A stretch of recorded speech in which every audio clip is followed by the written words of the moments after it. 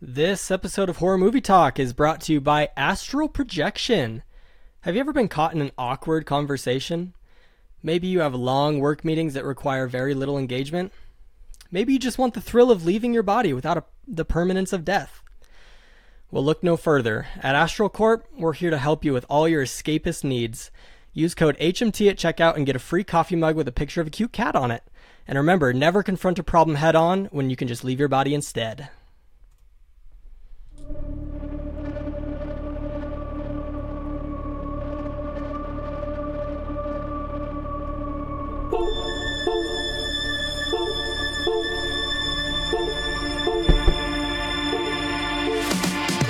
Is this a metal thing? Yes.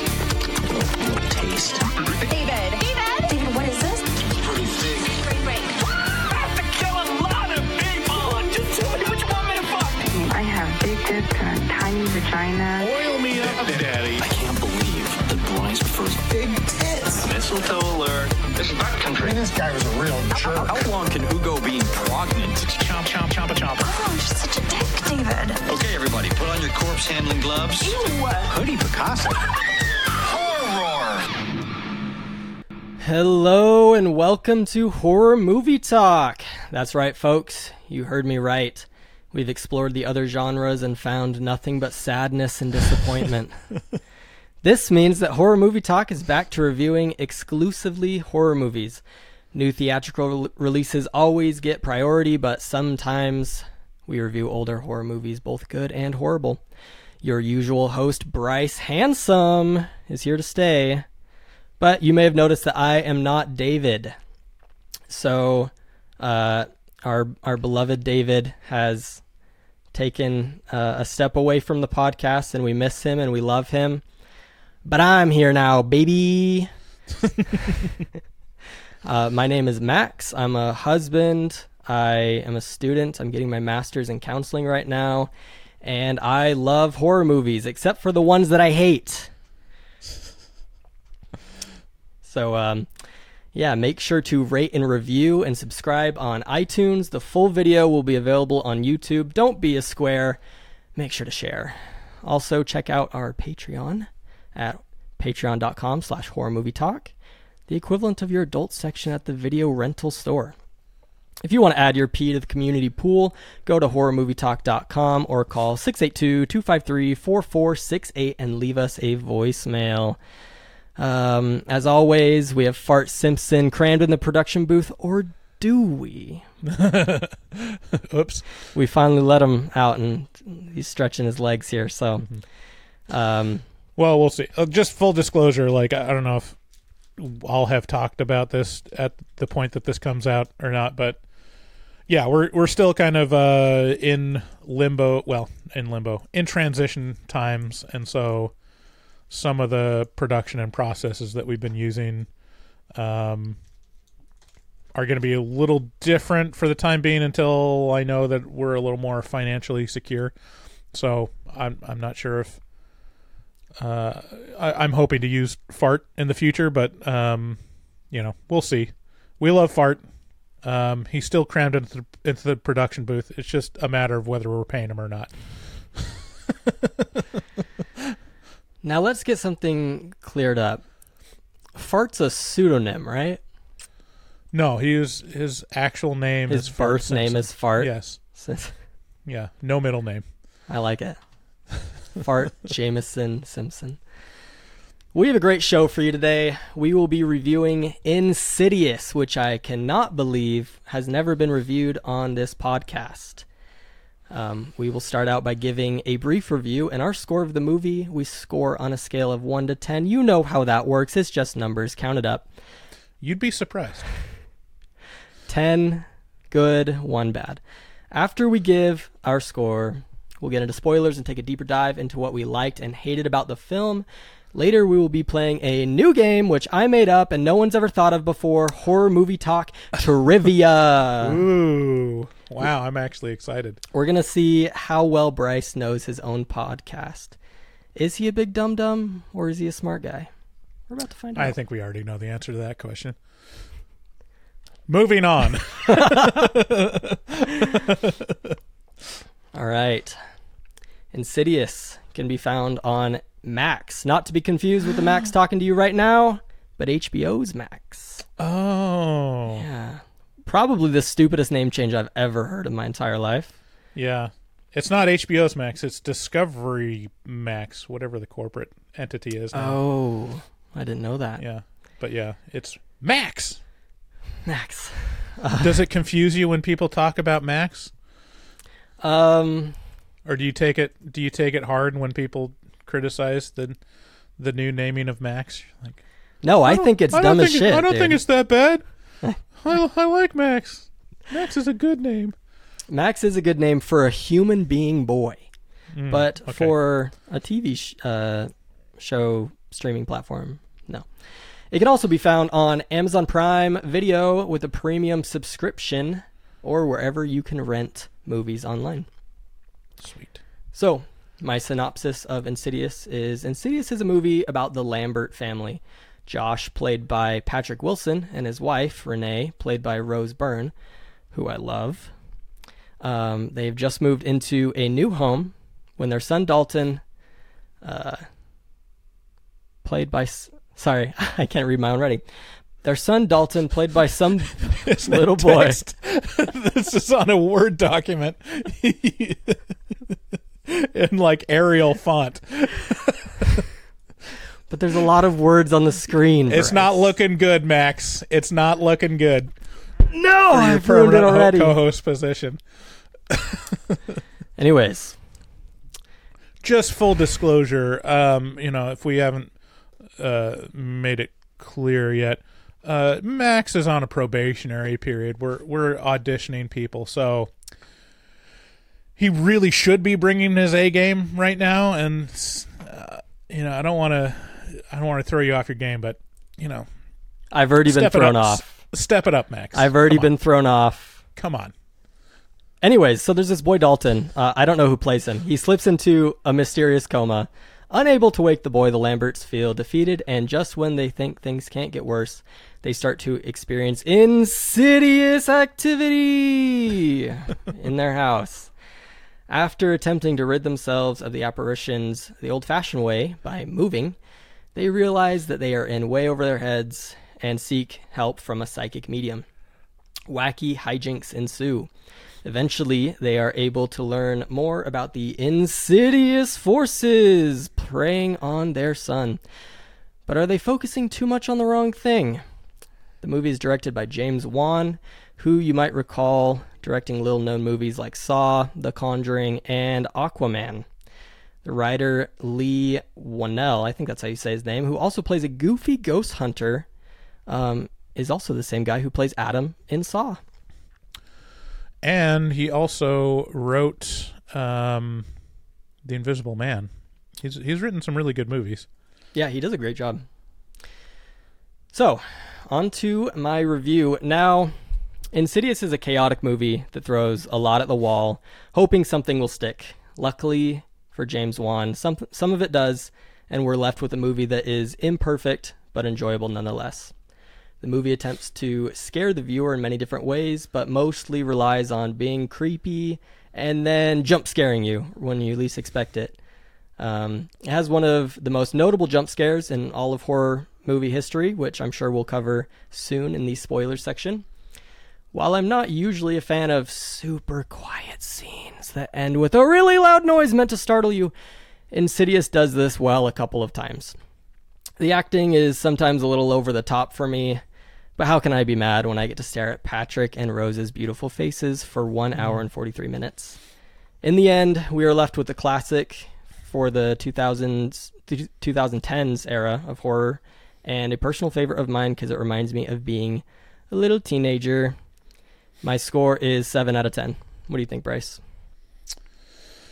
Yeah, I'd seen this one before, and this gets caught in the mix of the horror movies that I have not really strong feelings about because it feels like it's in the Conjuring universe. It basically is. And it's funny. My wife watched it with me, and she's like, "Oh, is this the one with the nun?" I'm like, "No, idiot. This one stars Patrick Wilson fighting a family's haunted house, and the one you're thinking about is The Conjuring, starring Patrick Wilson fighting a family's haunted house. So yeah, I mean, it's like it mixes with the milieu of the Conjuring universe, but it actually is unique. Like, it's not. It's kind of refreshing. Like, on watching it again, I'm like, oh yeah, this is actually pretty unique, and it's kind of you get like why James Wan kind of established himself as a name, because it's like just different enough and interesting, and has like some weird little quirks that are like, that's a interesting choice. And you know, it really works in this movie. Later, James Wan goes off the rails with Malevolent, which is like, with a lot of directors, you see, like, once they get a name for themselves, they get pretty what do you call it? Cocky, or what's the word? I can't think of the word. It speaks volumes that Insidious was made on a budget of like 1.5 million, and what is it called? Malevolent? Maleficent. Malignant was made. Malignant. Fuck. Malignant was made with $40 million.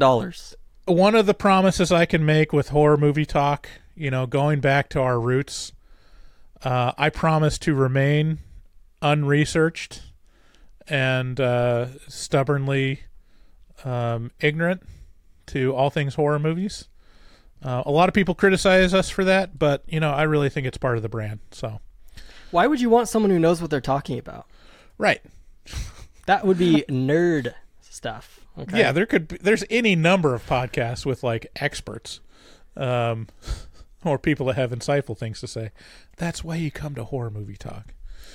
People that don't know what they're talking about. Who can barely remember the name of the movie they're talking about. Right. Well, okay, so listen, this movie is different from The Conjuring because Patrick Wilson's mom is named Lorraine, not his wife this time. Yes. Yeah. It's completely different. Yeah, I mean, James Wan kind of goes off the rails with like recently with Malignant and like some of these other movies that he's also producer on, but yeah, this one, yeah, you kind of see like, I get it. It works. It's like right in its zone. Instead of just a generic haunted house movie, this is also kind of like a trope where it's like, it's not the house that's haunted, it's the family or a child. I mean, Poltergeist did that as well. Well, but this movie is the Poltergeist. It's just the Poltergeist. That's it. Yeah, pretty much. It is almost I didn't think about it, but yeah, it is exactly a remake of Poltergeist, except they still have the kid's body. That's the difference. Right. That's the innovation that we bring. It's the mind that's gone, not the body this time. Right. My score, sorry, I didn't get around to my score. Yeah, upon second watch, like, I appreciate it more. It's a good one. Like, I appreciate some of the inventiveness. It still is a little cookie cutter. It's about half cookie cutter and half like, oh, you're trying. Good job. So I'll give it a score. Yeah, I think I'll agree with you. 7 out of 10. It's not a bad score. That's good, not great. Good, not good, not great. That's a perfect way to explain it. I'll tell you what, it did engage me. Like, I was much more engaged in this movie than Five Nights at Freddy's. Like, I was falling asleep at Five Nights at Freddy's, and that was the first one I watched. And I watched Insidious, which I've seen before, and I was like pretty engaged the whole time. It was like, yeah, this is actually interesting. And well, when I mean they throw a lot at the wall, like, there is something happening every 2 minutes. Like, they just keep doing something to see, like, what's going to grab your attention.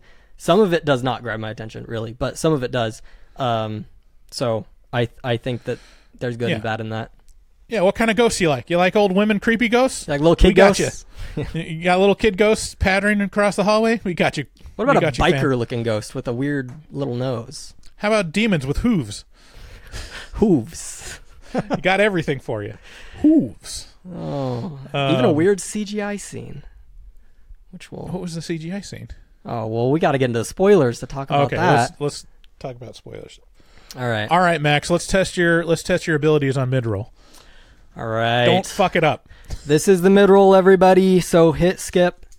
If you're listening to these commercials, you should know that you don't have to. We have a Patreon with several tiers, and one of them gets you a commercial-free podcast. There's also an afterpod, which we record after the end of each episode, so you'll get double the content. Plus, we got a shop.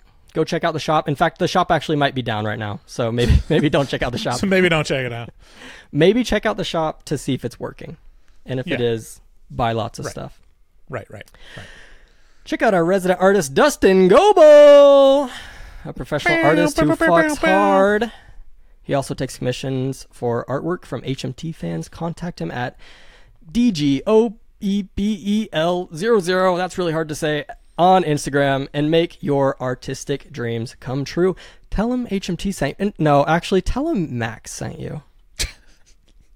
Because I'm trying to build my relationship with him, and we're becoming better friends every day. Anyways, call 682-253-4468 to maybe hear your voice on the show. And thanks again for listening. Let's get into spoilers.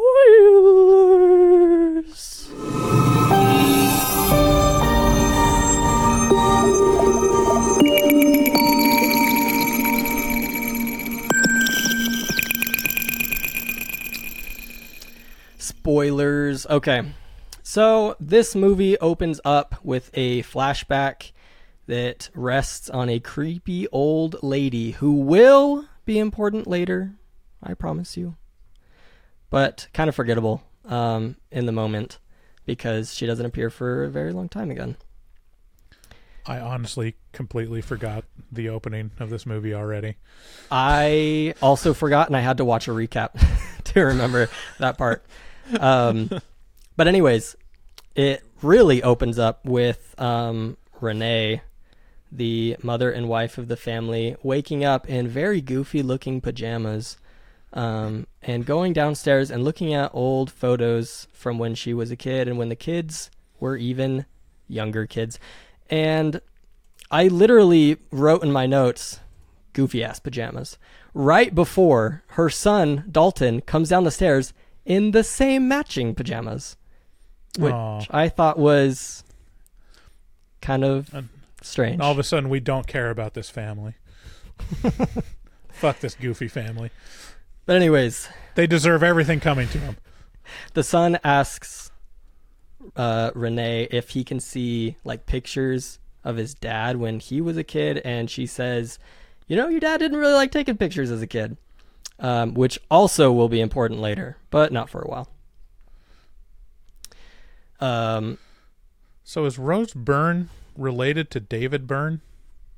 I have no idea. Let me see. I'm in love with Rose Byrne, though. I couldn't keep... Rose Byrne was born in Balmain, Sydney, Australia. She's the daughter of Jane, a primary school administrator, and Robin Byrne, a semi-retired statistician and market research. So I guess she's not related to David Byrne.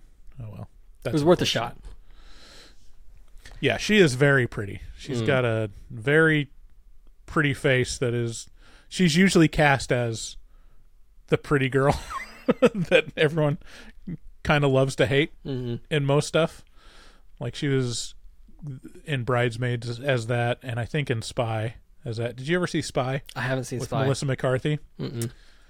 Kind of like a really... It's one of those movies that's like... I wish people realized more how good Melissa McCarthy is, because that movie is so fucking funny. It's so good. We'll have to put the plus back on HMT and never again. Bryce just had flashbacks. David took his plus home. Him and his plus are very happy together now. He's taking his ball home. He's not going to let anyone play with this plus. Another thing that happens in the beginning of the movie is you see Renae like trying to wrangle all the kids while she's like talking on the phone with like a telemarketer or something, and the kids are just crying and everything's crazy, and then it just shows Patrick Wilson up in his room like buttoning up his button, combing his hair, just really getting a good morning in before he goes to work. Yeah, feels like a very real family where the wife is doing everything and stressed out all the time, and then the father is, what's that just kind of aloof. What's that phrase that you kids are using now? He's a DILF. Malevolent incompetence or something like that. What's it called? Malignant incompetence. Maleficent incompetence.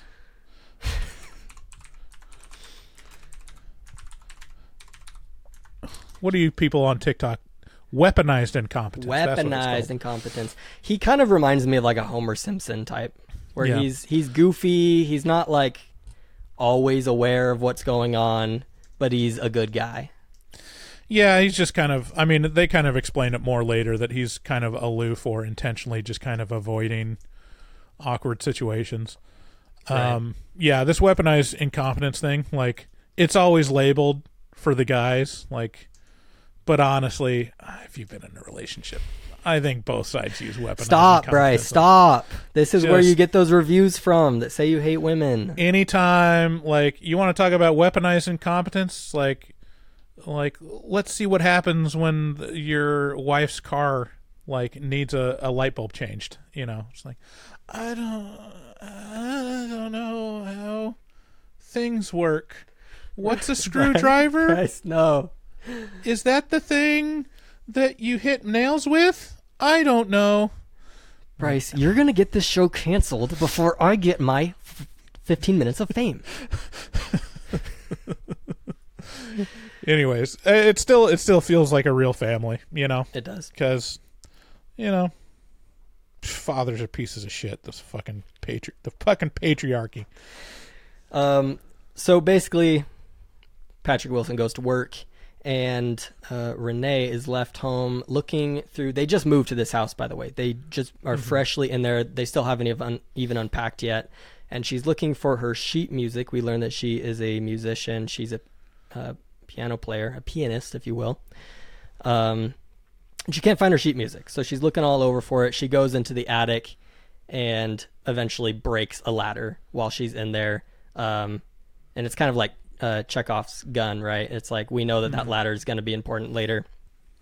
So, Patrick, Chekhov from Star Trek. What's the real Anton Chekhov? Did I say it wrong? No, I think you're right. Okay, that's good because I don't know Star Trek, an asshole. And that might cause some divisions in the future. But no, it's right. It's both. It is Chekhov's gun, and it came from Star Trek. Oh, it did? No, I'm just kidding. Okay, you're messing with my head too much. Patrick Wilson comes home eventually, and they're kind of just hanging out, having a fun moment in the living room. But Dalton, the mischievous little boy he is snooping around in the attic, and he is trying to climb that same ladder to turn on the light because it's dark up there, and he slips and falls because it's broken, right? And he hits his head, which kind of, to me, didn't make a lot of sense because then he's fine. Yeah, I guess it adds the uncertainty of what comes after, where you're like, well, is this actually head trauma or, like, what's going on? Because, like, that can happen. Like, you can get a concussion that leads to a coma. Pop up and be fine, and then you die, Like, head trauma is weird. Like, you can get, like, a inflammation of the brain that, kills you or puts you into a coma, after you pop up, but... Okay, that's neither here nor there. Like, it's interesting. The most interesting thing to me is the weird attic, and like I think James Wan has a thing with like weird, spooky attics. That was the one thing about Maleficent, the movie that he directed. Yeah. That like the attic in that movie was so bizarrely disconnected from the house. I don't think it was filmed in the same house. I think it was... No, because number one, I think the scale was completely off. Yeah. But also, like, the attic had, like, sun shining through the roof. Like, it was completely dilapidated for some reason, but there wasn't any water damage in the actual house. It was, like... a beautiful house. Yeah, so this one also has kind of a really spooky attic that seems way too big. Like, who has an attic with a vaulted ceiling, that requires a ladder to climb up to turn on the light? My like, attic it's very much is like 1.5 foot tall, and you have to like crawl on your belly. Right. Like most attics, you can touch the ceiling even in the center, But, yeah, not this one. And why do they need a ladder to turn on the light? Because they need it for the plot. Shut up. Because it's a tall ceiling. Because they're so and there's rich. nothing in the attic too. Like they need zero storage. Well, there is one thing in the attic. The missing sheet music is in the attic, and so true. This leads Renae to think that Dalton was up there hiding it for some reason, which doesn't make a lot of sense. But basically, they go to bed and everything's fine. And this is what really, I guess now I feel dumb because I didn't know that about head trauma. But I was like, so he falls off the ladder. And he gets up and he's fine, and then he goes to bed and he's fine. But then the next morning, he's in a coma. A mysterious coma, by the way, that the doctors don't understand for some reason. Don't call it a coma. It looks and acts just like a coma, but it's not. It's a special coma. It's great. Wouldn't you love to have... this is actually kind of something they stole from The Exorcist. I rewatched The Exorcist the other day. Still holds up. Still my favorite horror movie of all time. But yeah, the whole sequence where the doctor's like, nothing's wrong, so that would have don't pissed me worry, right off. I guess. Yeah. But yeah, that's what the case with the doctors. They're like, well, it's not a coma. He's just not waking up, and there's no brain damage, and he's fine. Well, not only was the line kind of awkward and clunky, but the actor wasn't the best for the doctor. And so he's like, we don't get it. It's like a coma because he can't wake up, but it's not like a coma because we don't understand it. Yeah, and he's like, it's the most bizarre thing I've ever seen in my entire career. Anyways, I got to go take this call. Bye. Yeah. Oh, wait. Oh, there's something returns. more pressing this way, actually. Yeah. But you can pay on your way out. That'll be $20,000. Bye. Yeah. So yeah, that happens, and we got this kid, basically in hospice care in his house. Yeah. Just 3 months pass. Yeah. And I love that. Yeah, Patrick Wilson's character in the meantime, again, weaponized incompetence. He keeps staying like late at his job, right? Which is a disconnect from reality, which is like, honey, I got so much work to do. We got to pay for these bills. I got to work long hours at my teaching job. It's like, actually, there's no such thing as overtime as a teacher. Like the part where you're working overtime and staying at school longer, like, yeah, that's possible, but the whole thing where it's like, I got to pay for all these medical bills, it's like, yeah, it's not gonna change anything. And also, we see him working on a laptop at school. He's like, what am I supposed to do?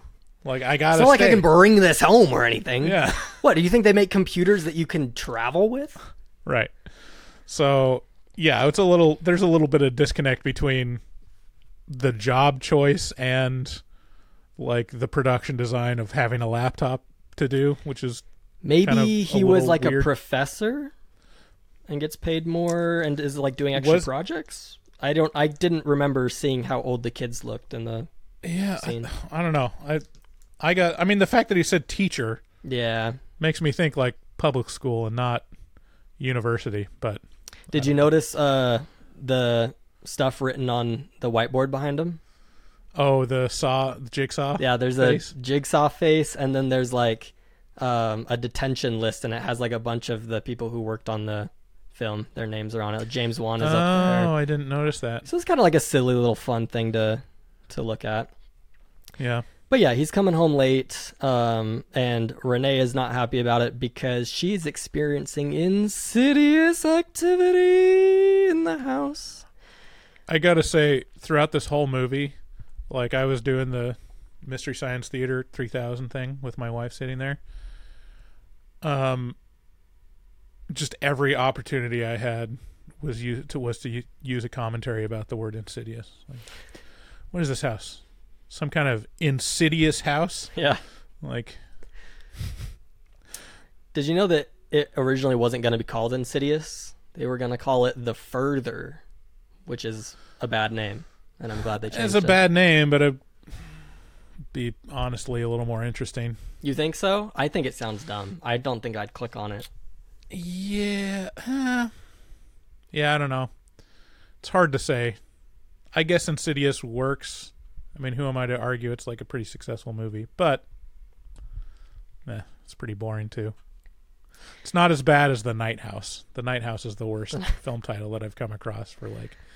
This is dark betraying one. how it's like a huge betrayal. Like, this movie is actually interesting. You picked the most boring title you could possibly choose. I know. I do love that movie too. That movie's fun. It is good. Yeah. So let's talk about some of these things that Renee's experiencing while her husband is at work. The most notable one for me, which I thought was kind of weird, was so they have a newborn. Not a newborn. I guess she's like 6 months or whatever. I don't know baby ages. I've never had a baby. I don't know what they look like when they are certain ages. They have a baby, and she's fussy. She's always crying. She never sleeps. Finally, Renae gets the baby to go down for a nap, and the first thing she does is go to her piano and play piano music while her baby's sleeping. That's kind of weird because pianos are loud and they travel in big houses. But anyway, she's listening to the baby monitor and she starts hearing like little whispers. And so she like listens to it longer and it gets like louder and louder and more like violent and intense, which is terrifying. I don't have kids, so I guess I probably don't understand the scope of how terrifying that is. But very scary. Yeah, I mean, the baby monitors, that's the thing. Like, a lot of stuff they chose was like pretty good choice there, because like baby monitors do pick up stray frequencies. Like, you can sometimes hear like weird talking on baby monitors. But yeah, the fact that it's like whispering, like, you'll never win. Yeah. It's hopeless. Give them to me. Like, Jesus. Yeah. So that was pretty unsettling, and that was effective for me. I that really drew me into it, especially because that's like one of the first like big scary things that happens. She goes to the room and there's nobody there, but still it's it's really unnerving for her. And then other things are happening, like there's she's seeing people out the window, and there's a bloody handprint on Dalton's bed sheets. Yeah, I mean, it's kind of interesting. Like, they do a pretty good slow roll of her seeing ghostly images or stuff in the darkness moving, or stuff like just outside the window. That's really effective. But then they have like a giant bloody handprint, and it doesn't seem like she has any reaction at all, or just like at that point, I'd be like, we need the police here. We have a bloody claw mark on our son's bed, and there's no explanation for it. So, what the fuck? Like, that would be like a big escalation. She's like, oh shit, bloody. Well, and what I really like is when Patrick Wilson comes home and they're arguing, because obviously he has no good reason to be staying out till 10:30 as a teacher. And she's like, I've been seeing things, weird things, spooky things, and he's like, oh, what? So you saw someone out the window and now we have to move houses? And she's like, fine, you don't believe me, whatever. Oh, also, by the way, there's this bed sheet with a bloody handprint on it. Like, it literally comes last second, and it's like, that would be the first thing that I would say. That's... Yeah, and he also has zero reaction. He just looks at it and it's like, bloody handprint. All right, well, I guess I'm sleeping on the couch tonight. It's like, if my wife handed me a bloody handprint on my son's sheet, it'd be like, this is not the end of the conversation. This is the beginning of it. But yeah, it's pretty good. Yeah, it's pretty good throughout. I mean, but like the setup is really decent. I really appreciate like the creepy vibes, and like the people walking in the darkness or like faces in the darkness or just out of focus is pretty solid. In terms of like movies that do that, this has got it really good. My favorite one was the guy pacing back and forth outside of the window, and then all of a sudden he appears in the room. Yeah. It's like, that was like, Jesus Christ. I'm a big fan of the guy standing in the corner pointing at the sun. That's pretty creepy. Yeah. But anyways, so yeah, weird stuff happens, and eventually they decide, okay, we are going to move because I believe you now. This is something's going on. Something insidious is going on here. Yeah. So they move houses, and unfortunately, there are still ghosts haunting them, which would stress me out so much, not even because I'm being haunted, but because I just spent so much money to move houses and it didn't fix the problem. Like, my financial burden would be crushing right there. Yeah, that's the thing. Like, you're a single income household from what, I mean, I'm not feeling that we see her bringing in a ton of money for her, honestly kind of shitty piano compositions. So a single income, and your wife, you just moved, and your single income is a teacher salary.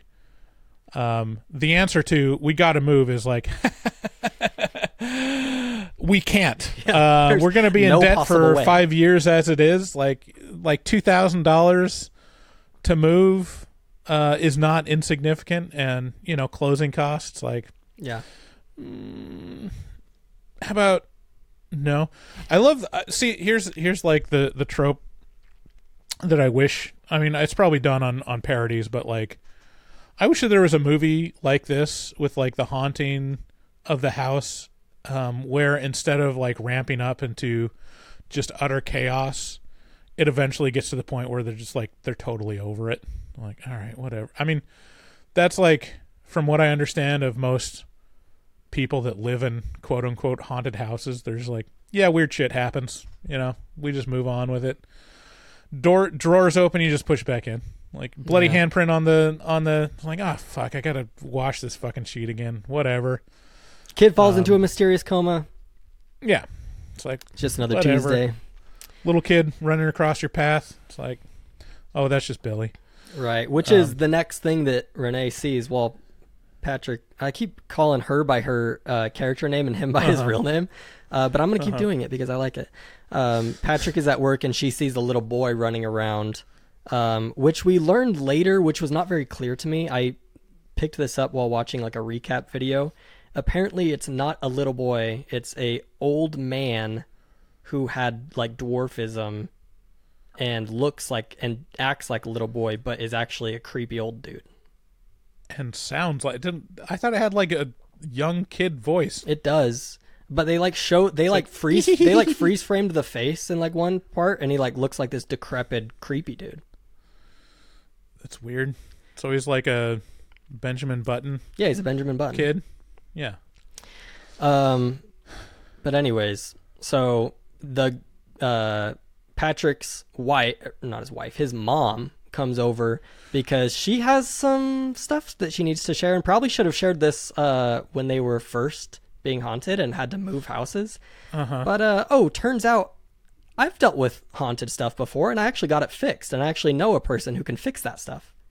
So, could have came a little sooner, but this is the scene where we get the notable this is jump information scare. You could have shared before we moved. Yeah. Right. But yeah, this is the scene where we get that jump scare, which is on your background. Which how did that hit you? Oh Jesus! Yeah, the jump scare with the demon behind Patrick Wilson is pretty solid. In the movie. What was your question? Just like if it worked on you. Yeah, I mean it's pretty solid. Like, it's the first time you see like the true like in focus face, which is pretty shocking. Right. I think like knowing that it was coming and knowing exactly where it was, it felt kind of lackluster this time. But when I watched it for the first time when I was like 15, That was like the craziest thing I've ever seen. So it's definitely notable and it's a lot of fun. I do think this is where we start getting a long digression into showing this demon way too much and way too often. Because here it's just like a brief moment, but eventually we will see him just dancing around. Yeah, it does kind of lose its luster after a while when you're like seeing him tap dancing. Yeah. You know, making little puppets. Yeah. He really likes puppets. Yeah. He's like a little gremlin. But yeah, I mean, it's a pretty great monster design regardless. And yeah, it was effective. That's one thing that I think Insidious does pretty well. But so yeah, the mother of Patrick Wilson calls up her old friend Elise, played by what's her face, Lynn Shay, who has become a pretty notable actor in horror movies. I mean, Yeah, they she's kind of just like a plug horror her movie in. mascot. They kind of just Yeah. plug her in now and be like, "Look who we got! It's the lady from The Thing." And I think she does a pretty good job in this. I just think that the writing maybe was a little too intense for the situation. And what I mean by that is I wanted to ask you if this would ever work on you. So your son is in a coma. You're devastated. Your wife is convinced that your house is haunted, and a psychic comes over and gives you that big old spiel about your son being in the further because he's an astro projector, and that's because he inherited it from you. You're also an astro projector. Also, pay me $2,000 and I'll get your son back. Yeah. That's the part where they leave out, Yeah. which is like there's a way we could get him back. There's a slight chance. It's going to cost $10,000, but there's no one else that can do it. Right. So We kind of have a yeah. monopoly on this astro projection thing because we Yeah, have a that's metronome. the thing. Yeah, that's the thing. That's the thing when sorry, let's come back to the metronome. But that's the thing about these movies with the ghost hunters or the, psychics that come in, like in, or the Dave and was it Ed and Lorraine Warren? Yeah.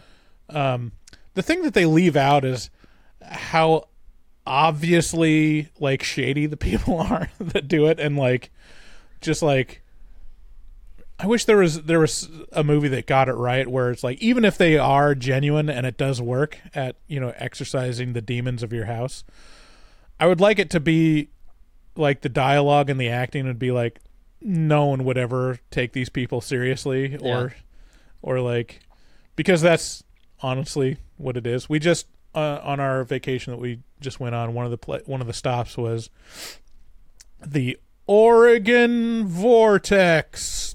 Text. Are you familiar with the Oregon? I'm not. Vortex? I have no idea what you're talking about.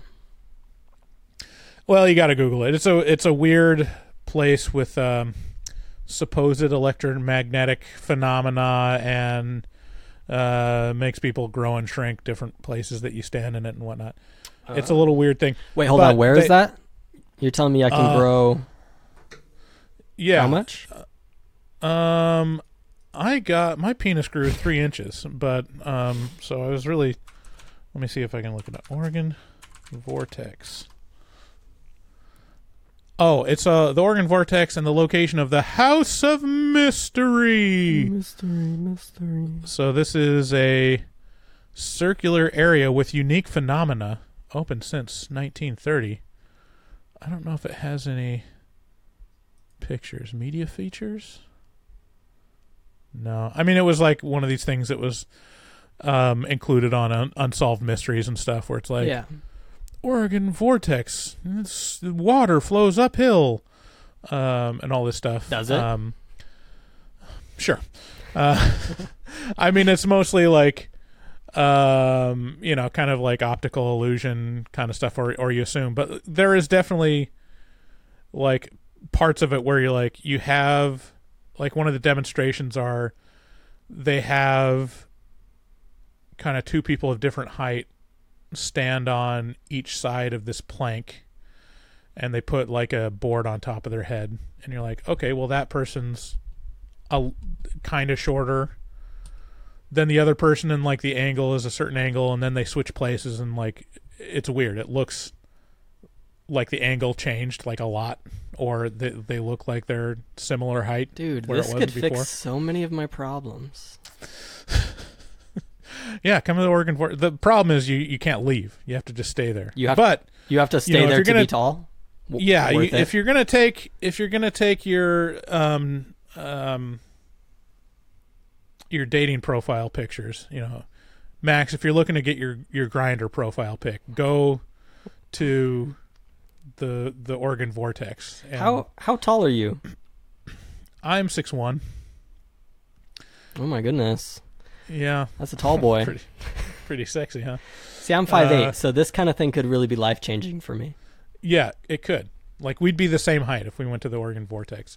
That sounds But awesome. anyways, like they have like a tour guide, and you pay, admission to go, and like the tour guide comes in, and you realize like this is obviously a scam, because the tour guide is like using all this woo language of like, oh yes, these are ley lines, and we use these non-ferrous metal rods to, and it's all like obviously bullshit. Right. When you're just like you just hear when you like meet a con man or like a very good salesman that's good at like convincing people to buy things, you're like, I recognize the game and I appreciate it, but also this is obviously a scam. Well, and that's just what I kept thinking in the movie is like, I could have like seen the demon with my own eyes, and if this lady came in here talking like that, I'd be like, I don't believe you.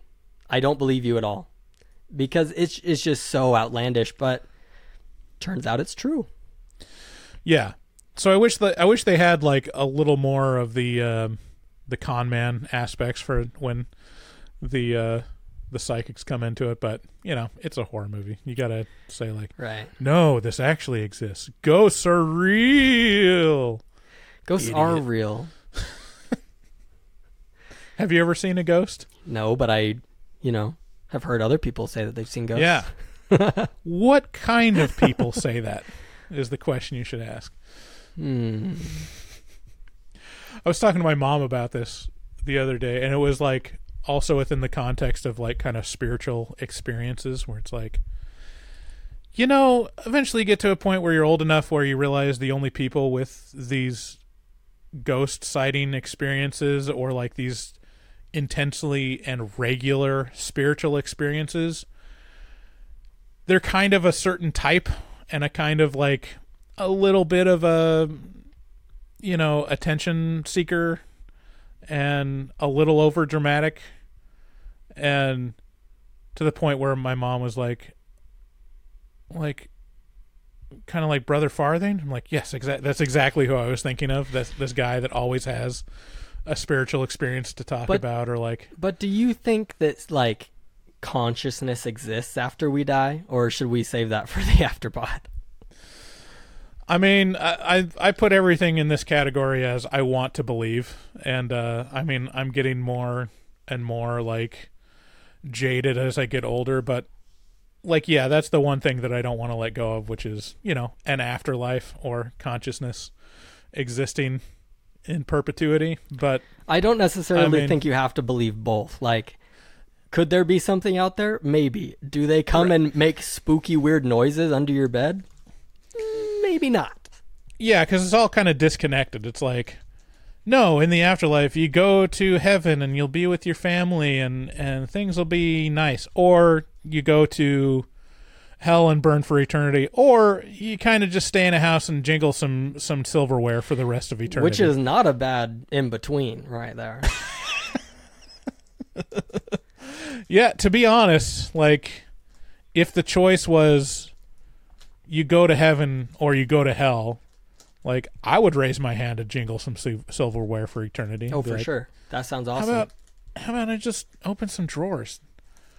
Like, Well, so my wife's great-grandma is 90-something, and she promised me that when she dies, she will come back and haunt me. So I will be able to then report back to you, and then, well, of course, you'd have to, keep me on as a host if you want that, but if you want to know if there's an afterlife or right, anything like that. Okay, well, it's a pretty good selling point, Max. Not gonna lie, it's pretty good strategy. Yeah, I mean, my dad died, and that's the thing with like all these spiritual experiences where people visit you after they die. Like that's like one of the most common ones, and the ones that seem most believable because it's like seems pretty universal, which is like, yeah, I didn't realize he was dead, but like at the same moment that he died on the hospital bed, he came and I felt his presence, or he visited me and I saw him. Whoa, spoilers for Insidious Chapter 2. Yeah, and like that was like a pretty common thing, and so it was like, but it's always like someone very close to you, like someone that you had like a real relationship with that wanted to say goodbye or whatever. And my dad died, and it was like, well, I mean, here's my chance. I've got this. This is the first death that actually, like, let's be honest, really meant something to me. He didn't come say goodbye. I mean, I did watch him die, from 2 feet away, but his ghost didn't come back and say goodbye. And I was like, all right.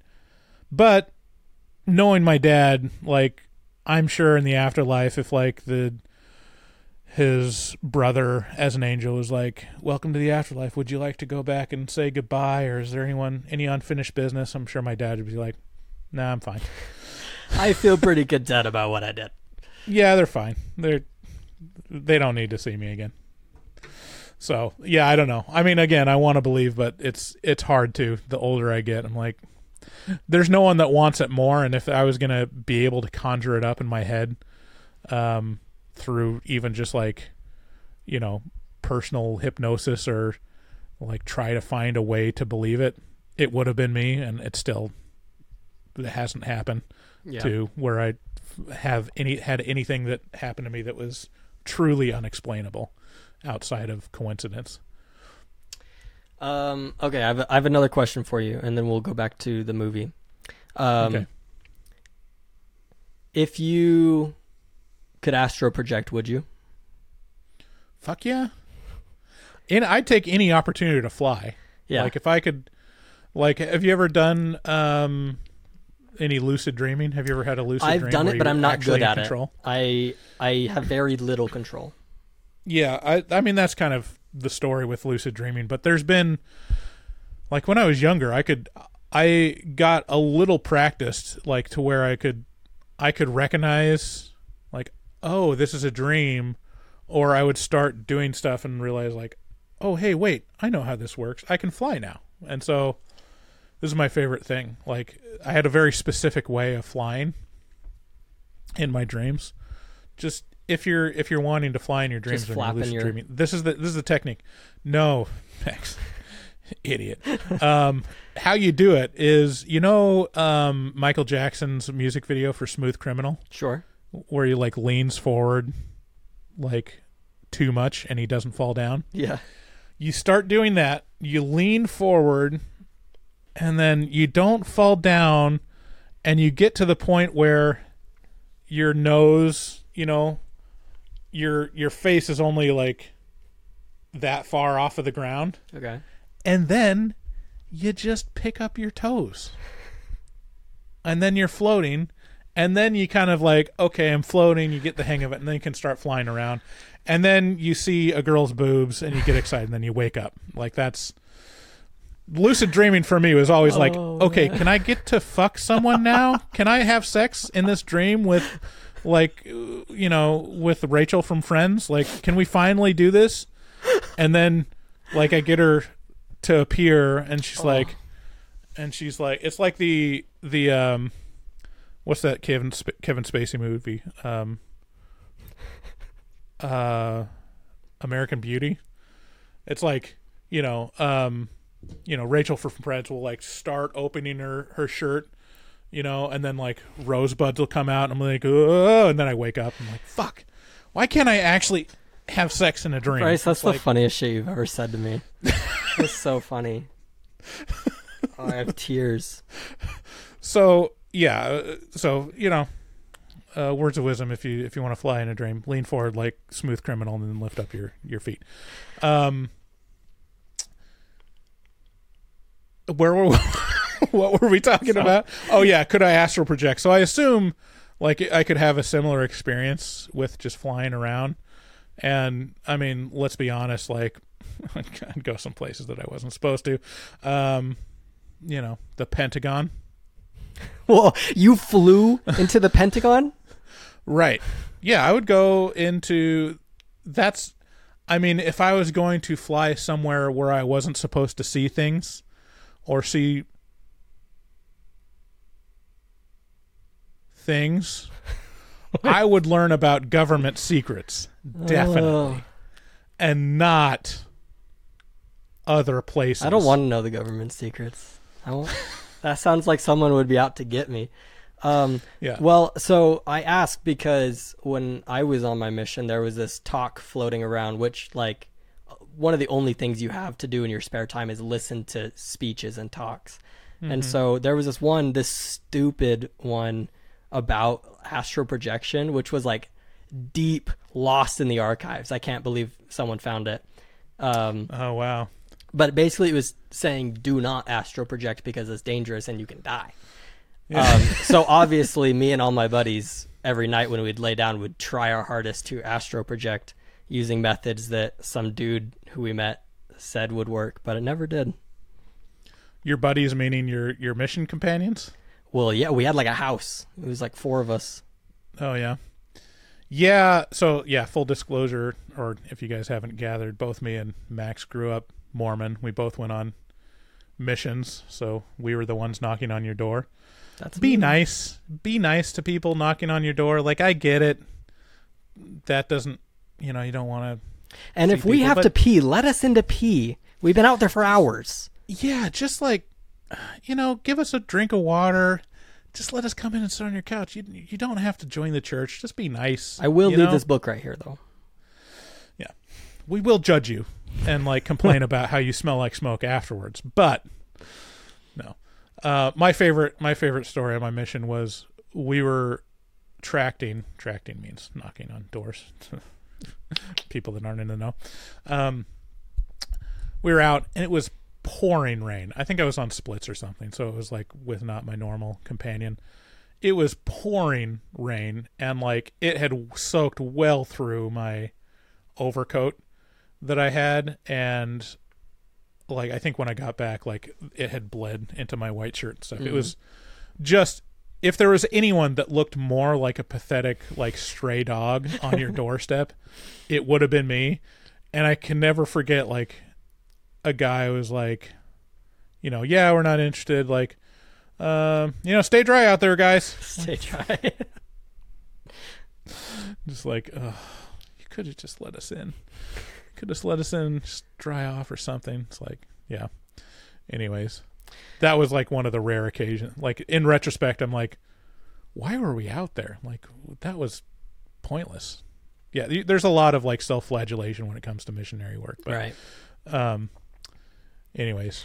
But yeah, that's weird. Like, missionaries, they're so bored that they really get into scripture study and like like the scripture commentaries and stuff, and like really old conference talks where you find the really obscure stuff and you're exposed to like, oh yeah, like there's a moment in church culture where it was really big to be anti contraception. It's like, right. Like, you dig deep enough, you can find anything. Yeah, you can find bizarre takes and like cultural things of like, oh yeah, it's the worst thing in the world to use condoms. Like, you gotta be fruitful and multiply. Or yeah, don't astral project. Like, do not. That is, and the funnest thing with like those older talks or the modern stuff, like, that's one of my favorite things is like in general conference where they come out with like a very highly specific talk on astral projection or like energy medicine. Yeah. And as someone that doesn't live in Utah or Idaho, I'm just like, Utah Mormons are at it again. I wonder what kooky stuff they're getting into and creating side cults out of, because the they have to cards and the moon and the Mercury. General authority has to come out and like specifically have a talk on it, or in like the church magazines when that stuff comes out, or like, I guess that's a thing that Utah Mormons are dealing with right now, because us normies on the outside. Well, I'll tell you what. Enough Mormon shit. I know. I was just about to say, anyone who's not familiar with this podcast is so bored right now. They're bored out of their minds. So anyways, Josh can also astro project. Robert the Farter is fascinated right now. No, I think he's Mormon too. Yeah, Robert the Farter is locked into this conversation. Anyways. Oh, okay. So yeah, Josh, the dad, can also astro project. He passed it on through genetics, I guess. I don't really understand that, but it's kind of an explanation. So they're like, the only way is for Josh to go in to the further, which is like hell, kind of. It's more like purgatory, if that makes any sense to anyone. It's like a really dark, really boring waiting period. And that's kind of where he goes. So they put him into like a trance using a metronome, which you said you wanted to get back to. Oh yeah, that was my favorite part, because I was like, we weren't taking the movie too seriously, but like, was it that line that she says as she's putting him under? No, I mean the metronome starts and I just started saying like, and a 1 and a 2 and a 1 2, and then Aaron just started scatting, had a scat solo. That'd be great if like that was the methodology to get the further. Just be like, boo bop skidoo da bop beep ba doo doo bole beo. Just like, we got to use an insidious metronome to get to the further. The insidious metronome. Well, and she says the weirdest line, which should not have been in this movie because it's so stupid and doesn't make any sense. She's putting him into like a trance, and she's like, yeah, basically once you get in there, you're going to want to look for your son. Don't try to talk to people who aren't your son. Like, just try to get to him. And then she like looks him dead in the eyes and she's like, the universe is deathless because it has no beginning, therefore it cannot end. And then he like falls into the trance, which is so stupid to me. I couldn't believe that line made the final cut. It doesn't even, what does it mean? It has nothing to do with anything that they're doing. Well, time is a flat circle, Max. I mean, what can you say? It's one eternal round. Robert the Farter will get that one. Yeah, Robert the Farter will get it. It's like, oh man, what obscure lines could I use? Anyways, use some temple lines or something later. We're grateful for this moisture. Yep. Thank you for this moisture. All right, so he's in there. He's in the further. He's looking for his son. He runs into like another kid, which I'm pretty sure is like his past self. And he points him to where the house is. He makes it into the house, and there's lots of spooky ghosts, which I actually thought some of these ghosts were pretty scary looking, and just the way that they like don't move, but they're still making noise. Like that was really creepy to me. Yeah, that was like the part where it got pretty creative, was like the different ghosts, and like in the further, it kind of vacillated between being completely dark void to like, oh, there's a house here, which is an interesting thing. And then eventually, like after a big, rigmarole, he finds his son. Right. It's kind of like, what it is, what it reminded me of a little bit, what this movie taps into is that 13 ghost phenomena, where I could see people could be real fans of these ghosts. These ghosts were way more interesting than the 13 ghosts. I've actually never seen 13 Ghosts. I mean, you're missing out. It's supposedly one of the best movies ever about 13 ghosts. I've started it. I just I turned it off because I was like, I'm not getting into it. But eventually I'll watch it because, it's everyone likes it and it's a classic. So Yeah, you can skip it. But it's one of those things where, like, you see a bunch of ghosts and it seems like there's always a backstory about how everyone was murdered or, is a serial killer or something. Mm-hmm. And it's like, yeah, nice little grab bag of spooky ghosts. And then finally he gets to, the razzmatazz demon. The razzmatazz demon. I've heard him called the lipstick demon. Yeah, I think in the credits he's the lipstick demon. I always called him the red-faced demon, but yeah. I mean, look at this face. look at that cutie. Is that not the razzmatazz demon? Like, you know what he's saying right now? He's saying, ha cha cha cha cha. He's got his little puppets and he's going. Yeah, and that really is kind of how he is in the movie. Yeah. At least when he's not being. At least when he's not like climbing on the walls in some CGI lizard thing. Yeah, there's a weird logic too. As Patrick Wilson is in the further, he gets attacked by one of the, let's call him the Chris Angel demon, or the Chris Angel ghost. Yeah, buff Chris Angel, like emo goth Carrot Top attacks him, and then Lynn Shay, or whatever her character's name is like, no, you're stronger than them because you have life. And so he just like Ayukins him off of himself. Yeah, it really is it was within you all along. Yeah. But then the logic doesn't hold with the demon for some reason. But it's like, okay, so are we safe or not? Like, who has more Ayukin power? The demon or someone that's actually living? Like, it's unclear. Well, I mean, Patrick Wilson literally like rips the chains off his son, so right. Well, because he told him that they're not actually real, and that's all you need to know about. It's all up here. Yeah, that's where your prison is.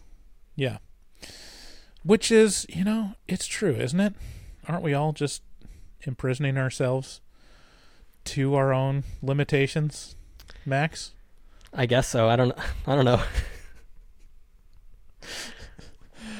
You're young. I feel pretty free. I'm 25. You're still in your 20s, right? Yeah. Oh yeah. I'm halfway. Just a zygote.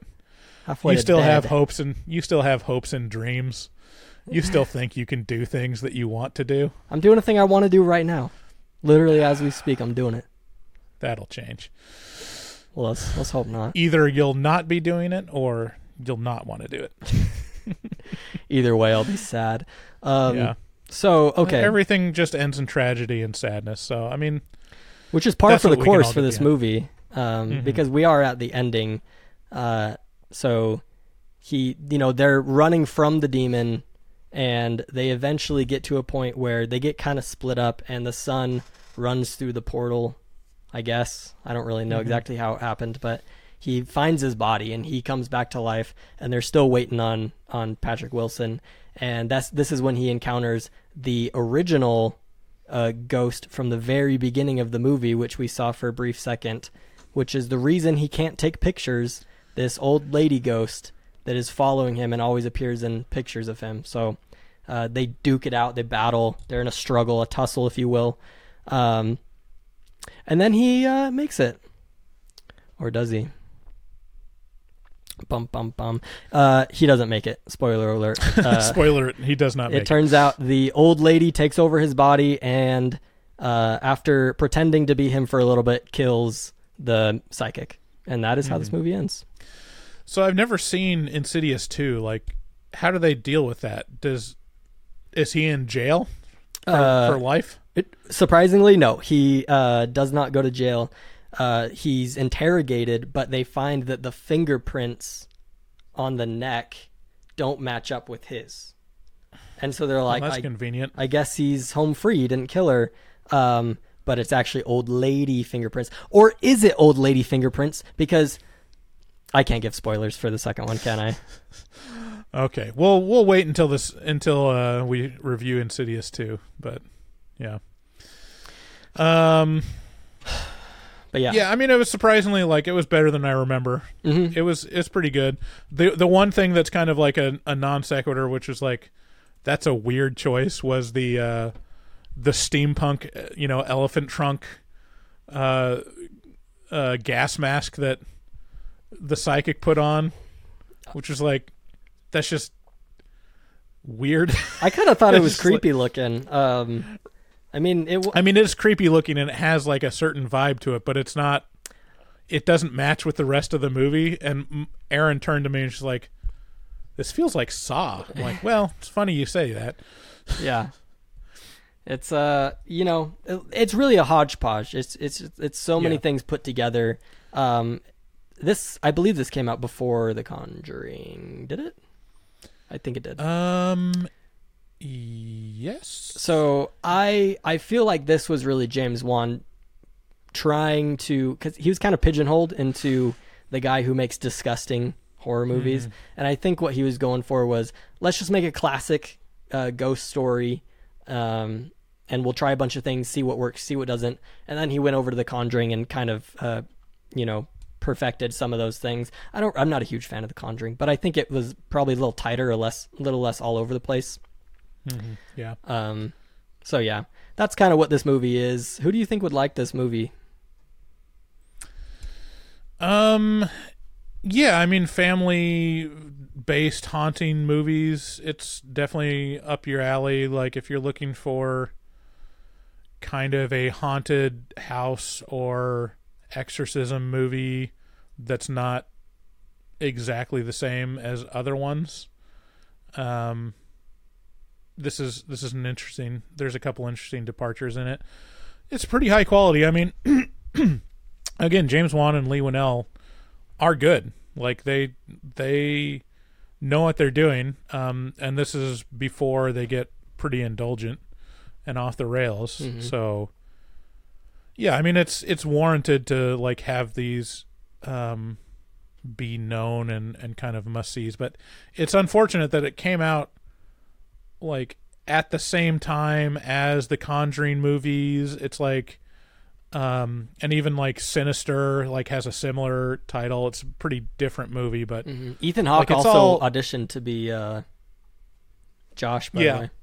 Yeah, so I mean, it's like it can kind of get lost in the mix, but I do think it's pretty unique in its own right and well done. So it's a good general audience horror movie. It's PG-13, nothing too out there, so this is another one you but could they probably do see say with the younger F word kids. one time, so be careful, kids. Oh, you are Mormon. You did notice that.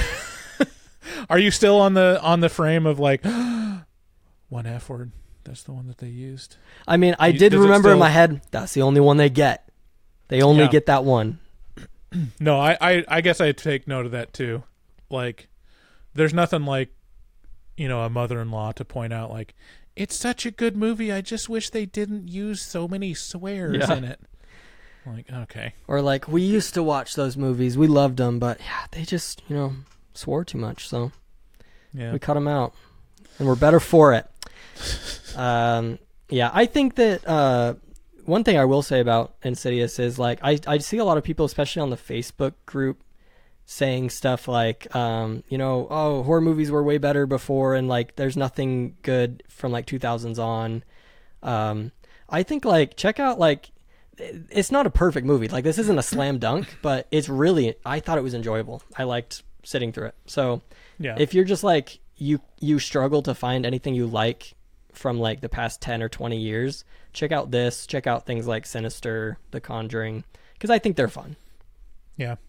It's weird. Like, horror movie taste is kind of like your favorite SNL cast or Saturday Night Live cast. It's like, whatever you were watching when you were like 12 or 13, that's going to resemble your taste. And this is what I was watching because I wasn't allowed to watch rated R movies. Right. So, you got to kind of take it with a grain of salt. But yeah, I mean, this is definitely a quality one, especially, I mean, in my opinion, like 2000s were pretty light on interesting horror movies. Like, they're kind of milquetoast. I think they kind of found some formulas that work and just decided they didn't want to get super creative with it. They just wanted to do what makes a little bit of money. Yeah. which is That's unfortunate. But anyways, Bryce, do you have like some clapping or like game show music? Because we're about to get into our new game. What is it called again? Horror movie talk trivia. And this fun... Okay, so I'm not supposed to look at this? No, do not look at them because I put the answers in there. Okay. Okay. All right. In this fun new game, I will be testing Bryce to see how much he knows about his own podcast. Some questions may be simple, but they will get increasingly more complex and truly test whether Bryce's brain is smooth or bumpy. Are you ready, Bryce? Horror! Okay. Okay. So like I said, it's going to start off pretty easy, and it's going to get pretty hard by the end, I think. Unless you are a genius, and then it won't be hard for you at all. The first question... There's 7 questions, so you need at least 4 to win. Okay. All right. Before Dustin Goebel came into the mix, who made the original HMT logo? Oh, Horror Movie Talk logo? Mm-hmm. Yeah, it was me. It was you. Yeah. That's the easy one. Okay. I figured you'd get that one. Okay. You want to know how I made it? Yeah. Yeah, stock art. Stock art. Found a skull with the headphones on and picked out the font. I added the speech bubble, though, so that was all me. And you picked out the colors, which I believe have stayed true. I did pick out the brand colors. I'm very proud of the brand. Like, that's the a good thing. brand. Like, I like Your brand. Yeah. my brand. So, question number 2 is slightly more difficult, but still probably pretty simple. What was the very first movie ever reviewed on Horror Movie Talk? That was, I believe, The Devil's Doorway. It is The Devil's Doorway. You're Yes. 2 for 2. And that one actually could be tricky for some listeners because it's no longer on the RSS feed. Yeah, I think it does limit it to like 300. So there's, I should figure out what to do about that. Yeah, because right now it says your first episode is Happy Death Day to You, which... Wow. Yeah. That's way back there. So yeah, we got to recover those old episodes. I know, dude. There's no one that's. Is the sleepaway camp still available? It must not be. I don't know. Huh. I do not know. All right. Well, I gotta check and see if I can do that then. Anyways, next question. Question number 3. What was your original moniker, which you said about yourself at the beginning of every episode? Bonus points for David's as well. The first one. See, we didn't have the monikers for a while. Like, It took a while. it originally, like, I kind of hated the podcast that did that. Mm-hmm.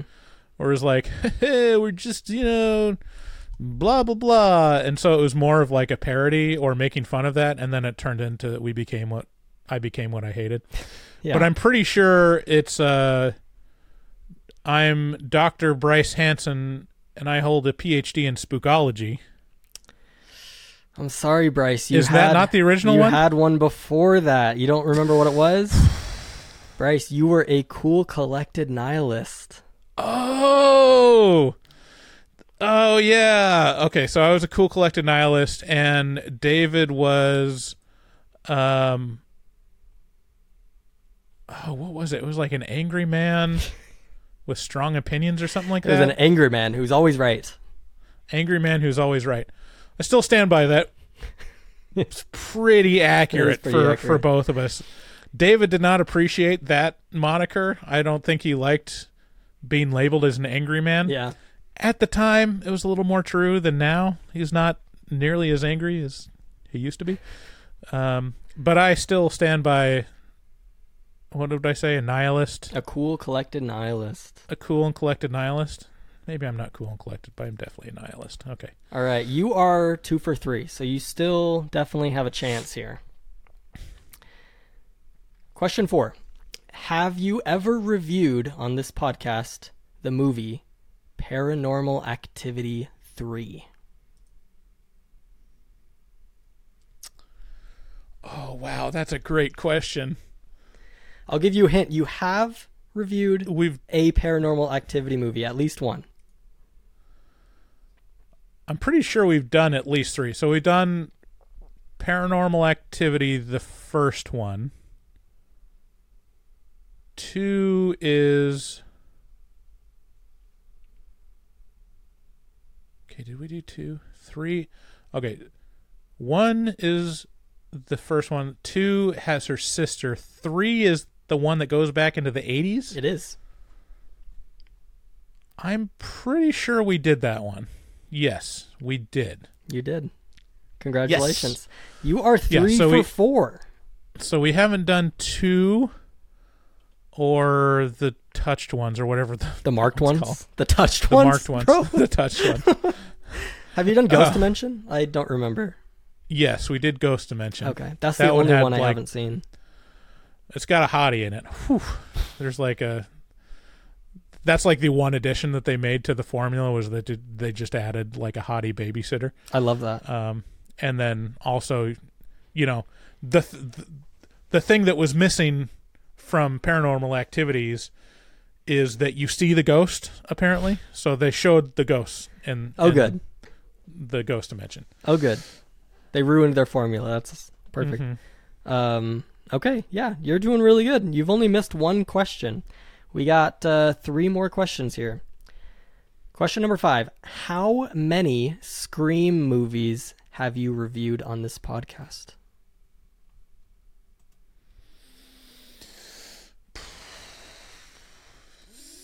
3.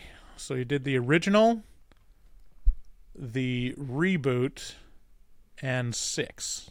You are on fire right now. That is exactly correct. Wow. I can't believe you're remembering all this. Good for you, buddy. It's almost like I've done this for 5 years. Yeah. Well, I actually thought that would be a detriment to you. I thought you'd have so much built up. I mean, there's definitely questions you could ask. If you had asked any specifics about any of the movies that we reviewed, I would probably I was thinking about asking you questions like, wait, let me make sure I didn't actually do this. I did actually do this. Never mind. Okay, hold on. Okay, all right. Question number 6. What score did you give the movie Terrified, or Aterrados? Not to be confused with Terrifier. Man. Pretty sure David gave that one a 10. That's like one of David's favorite movies. Me?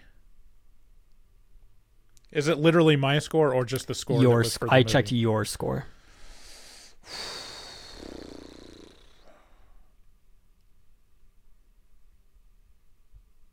I'm gonna guess a 7.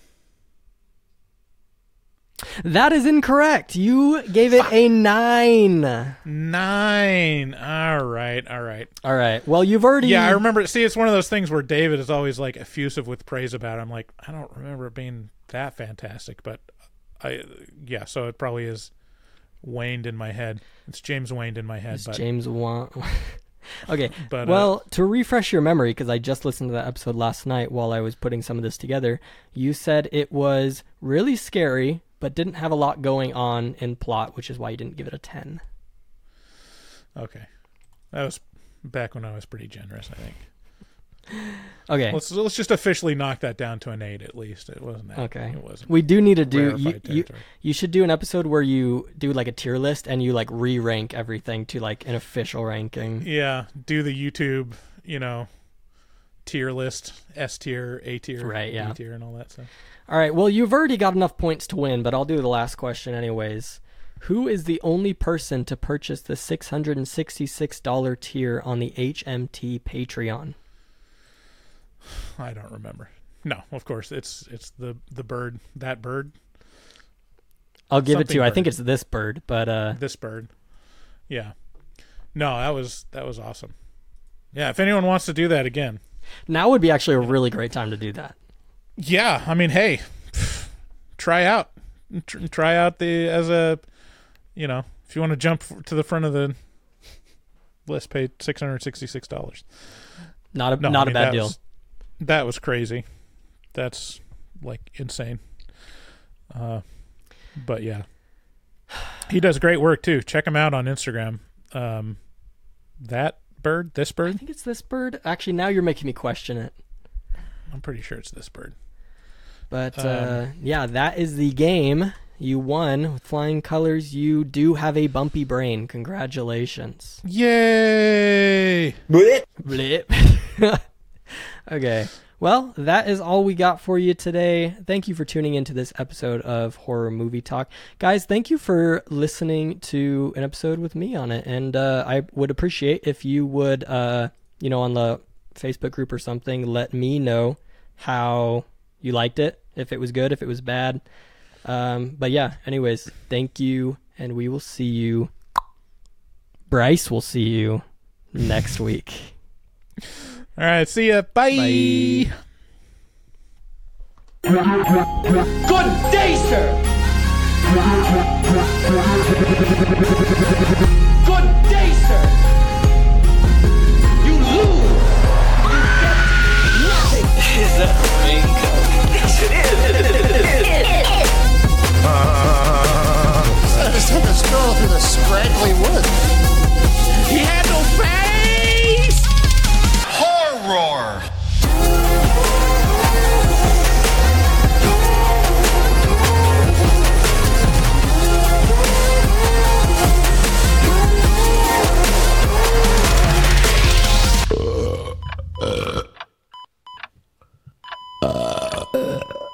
Wow, that didn't sound good. Bam!